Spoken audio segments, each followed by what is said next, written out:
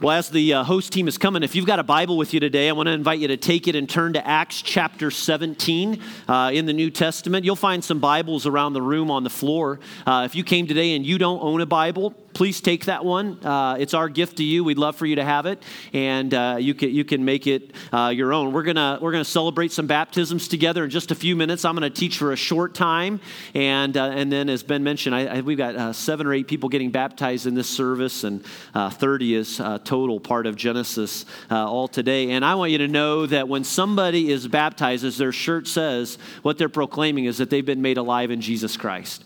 That Jesus makes all of the difference, and because he died and because he was raised from the dead, we can come to new life in Christ today. And maybe for some of you, maybe somebody's here today and you've never trusted the Lord as your Savior. Today can be the day that you put your faith and trust in Jesus Christ, that you're made alive in Jesus. So we'll celebrate those baptisms in just a couple of minutes. But the book of Acts is a history book.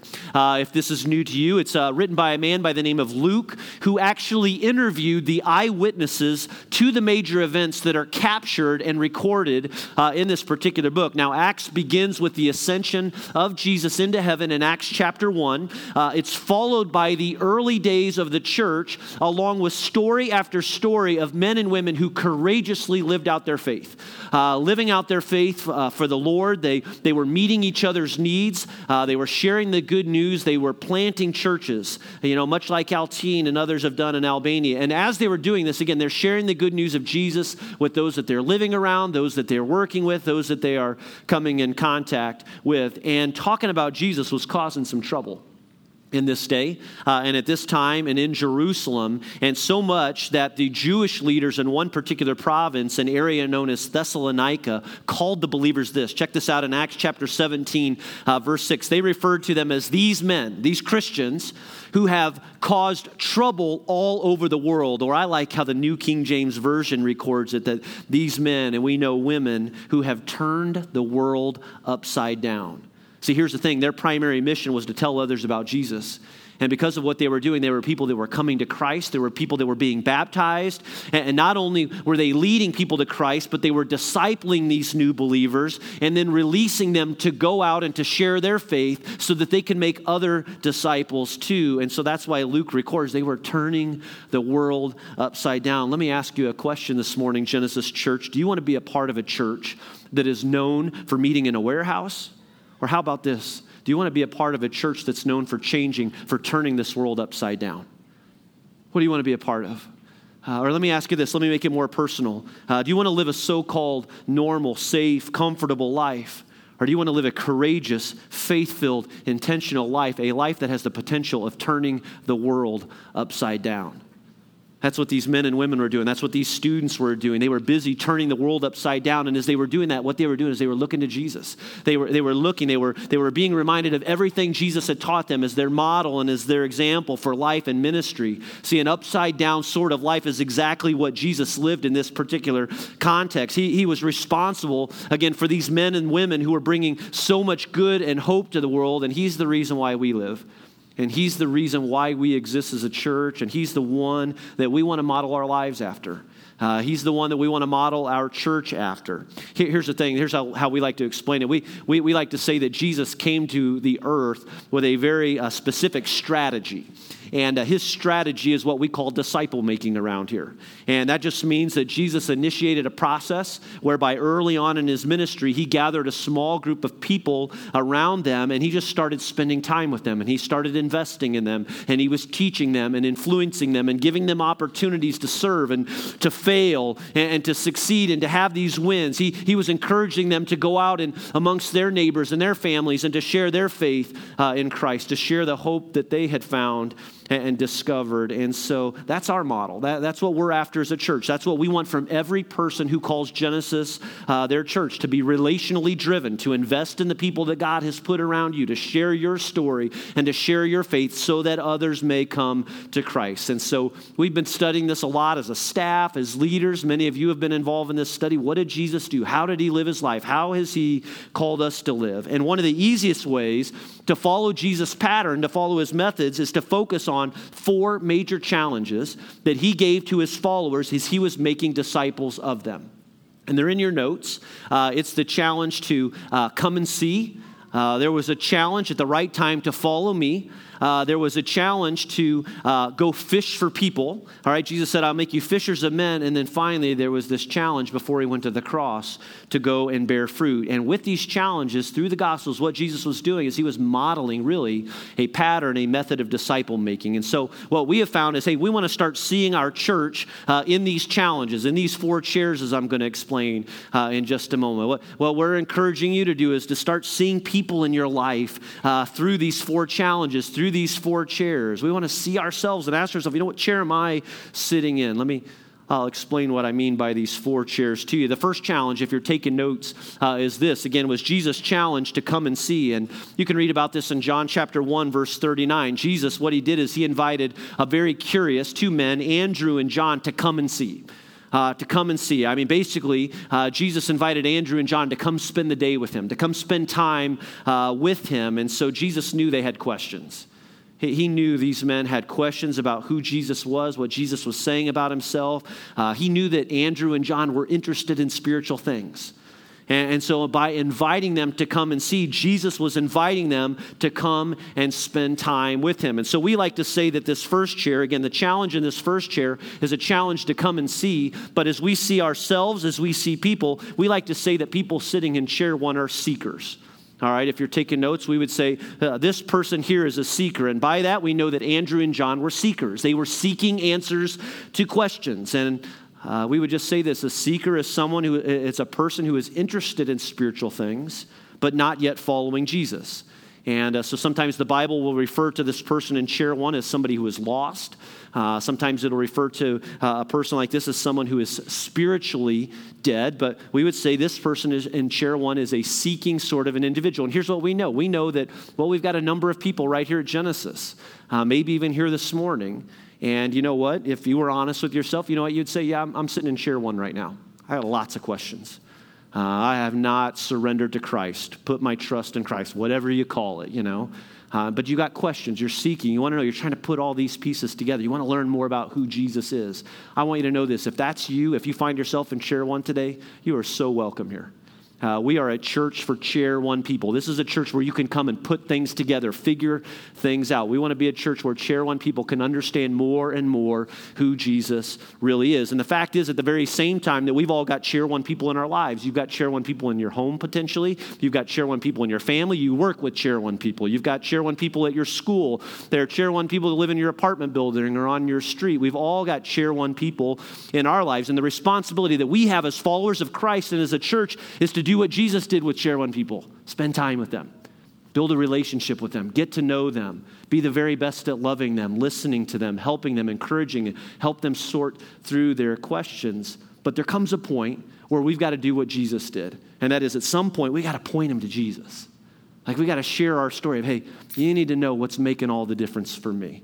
What's changed everything for me? It's Jesus. And offer people to make this move in their life, to move out of chair 1 and to make a decision for Christ and to trust Christ. Now, we don't know exactly what Jesus and Andrew and John talked about when they spent that day together, but what we do know is that Andrew emerged from that time with Jesus, and he told his brother, he said, come, we found the Messiah. We found the answer. We found everything our heart has always been looking for. And that's what we want to see happen too. We want to see people make this move out of chair 1 and into chair 2. We want to help people in chair 1 make a decision for Christ so that they can start living for Christ and following Jesus. And so we say that when a person reaches this point where they are ready to trust Christ, well, then they are ready to make this move to chair number 2. And the challenge with chair number 2 is what Jesus challenged these men with, is he said, okay, now come follow me. You had your time of seeing and understanding. You've made a commitment, and now come follow me. And so Jesus did this. We see him do this with a guy by the name of Philip. And when Philip first met Jesus, you could say that Philip was a chair 1 seeker. But when the time was right, Jesus invited him to follow. It was the invitation that Jesus gave to him. He said, hey, Philip, I want you to come follow me. And again, so chair 2, this move from chair 1 to chair 2 marks the moment where someone makes a decision for Christ. This is where we would say, you know what, this person is forgiven. This person is trusting the Lord. This person has been redeemed. This is a huge move from chair 1 to chair 2. And some of you know that. You knew how difficult it was to make that move to trust the Lord. You're going to meet a bunch of people that are getting baptized in just a moment who have made this decision to trust the Lord. Some of you are in Share One right now, and you just know this is a tough move to make. And so it's going to take time.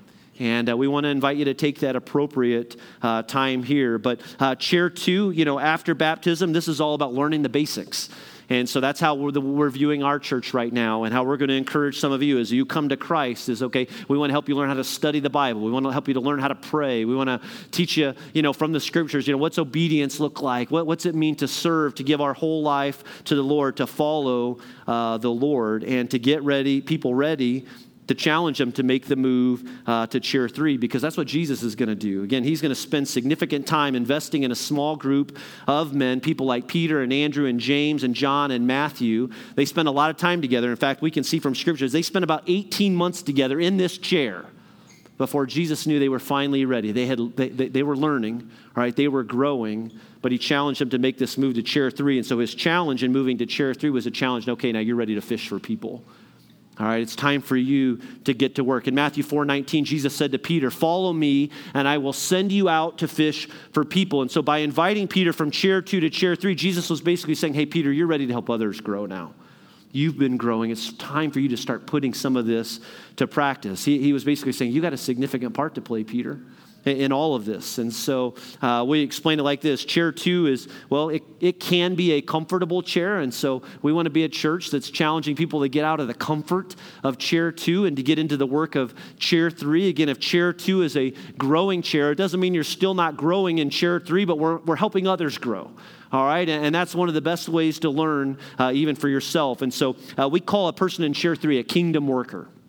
All right, it's like I'm in the game. All right, I'm not going to just sit on the bench. I want to get in the game. I want to be a part of the work that God is doing. Again, it's someone who's now helping others learn how to follow Jesus and to come to Christ. It's someone who is ready to turn the world upside down. Here's the thing. God's desire for every person here today is that you'd be in this chair, Chair 3. That we'd all play a part, that we'd all have a role to play in his work, in the kingdom, in this world, whoever you are. And he wants to use your life. He wants to use your story. Man, you're going to hear some great stories as people are getting baptized in just a moment. And Jesus, he wants to equip you so that you can reach others, that you can do what these people in Acts were doing as well. But here's the thing, as great as Chair 3 is, it's not the end. Jesus has got one more challenge for us. He's got one more chair in mind. The challenge of Chair 4 is a challenge to go and bear fruit. And that was a challenge that Jesus made right before he got to the cross. In John chapter 15, verse 8, Jesus turned to his disciples, these men that he had spent all of this time with, raising them up to this point. They're playing a part in the work, but he challenges them one more time. John 15, verse 8, he says, hey, this is to my Father's glory. Basically, this is what gets God's attention, is that you bear much fruit, showing yourselves to be my disciples. It was Jesus' way of just basically, I've taught you everything that the Father has given me. I've reproduced myself in you. Now I want you to go and bear fruit. I want you to go invest in people. I want you to go make a difference and to lead people to Christ. He was saying you are ready to make disciples. Here's the thing. Here's why this gets really exciting. If you think about it, if you think about one tiny apple seed has the potential to turn into what? Not an apple, yeah. Not an apple. An apple tree, right? But do you know it's more than that? Do you know there's enough potential in one apple seed to reproduce a whole orchard of apple trees? All right? And so if the proper things are applied, it has to reproduce itself, but has the potential of a whole orchard. And here's the thing. That's what Jesus wants to do in you and me. He wants to bear fruit. He wants to make disciples through you. He wants to use this church and people like you and me to turn the world upside down, again, to make disciples. We're going to call a person in Chair 4 a disciple maker. And again, if Chair 1 is a seeker, Chair 2 is a follower, Chair 3 is a kingdom worker, Chair 4 is a disciple maker. What distinguishes these two? Well, if this person is learning how to lead others to Christ, this person, not in an arrogant way, but they've learned how to lead people to Jesus. And they're doing that. And there's the evidence of that in their life. But here's where it gets really interesting at the same time.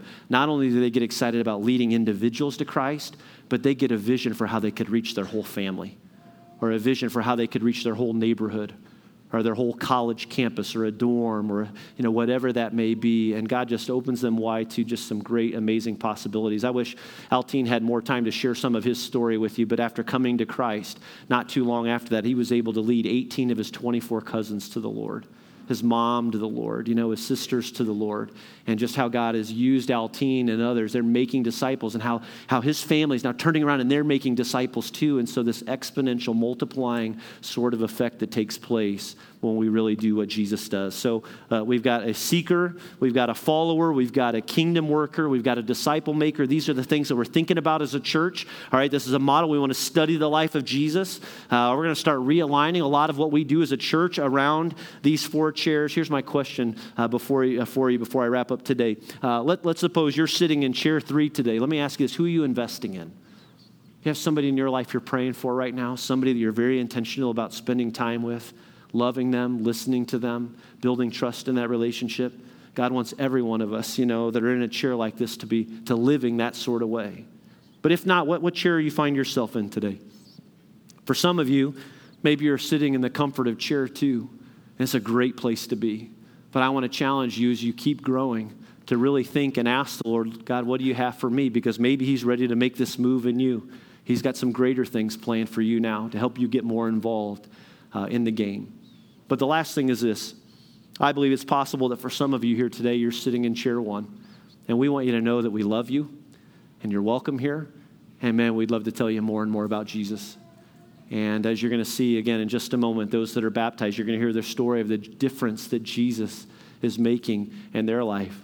And man, we'd love to tell you about the difference that Jesus can make in your life for you and for your past and your present and your future. Here's what we know. Christ died. He died to save us. And God sent his son. And man, that can be a difficult, challenging thing to try and get your mind around, that God would send his son on our behalf.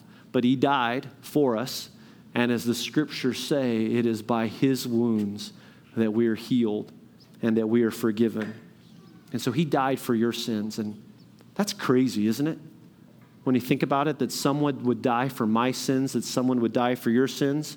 I mean, Jesus never committed any sin, never sinned at all, but God treated him on the cross like he had committed every sin by every person that had ever lived.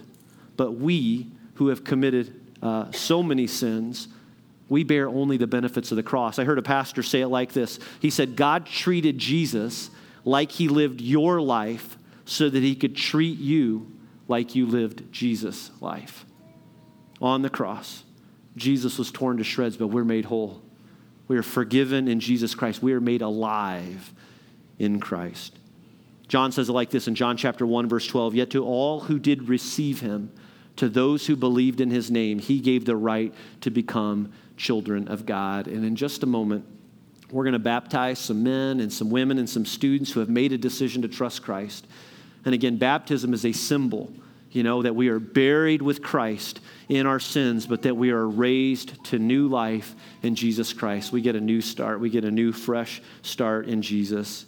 And not only are those that are being baptized making it publicly known that they've trusted Christ, but they are making it publicly known that they are ready to follow Jesus Christ. And they want to be a part of what God's work and what he's doing in this world. Can I ask you this question today? I wonder if there's somebody here that's ready to trust Jesus.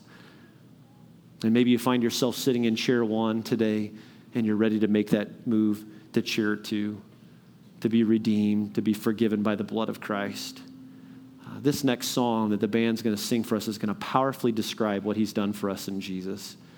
And maybe you need to take a moment today just to hear these words and maybe respond as the Lord would lead you today. Let's pray. Father in heaven, we thank you for the gift we've been given in Jesus Christ, the salvation that has been offered for us through Christ's death on the cross, his resurrection. And Father, I want to pray specifically right now for any man, woman, student, child in this room who has never made a decision to trust Jesus. And Lord, maybe there is someone here that's ready to make that move today. God, would you put that on their heart in an undeniable way? And if that describes you today, at any point, at any moment, just respond to the Lord in whatever words seem appropriate to you. Maybe to pray something like this: Lord Jesus, come into my life. Forgive me. Save me. Let's just kind of continue in this time of reflection and prayer as the band sings the words of this song over us.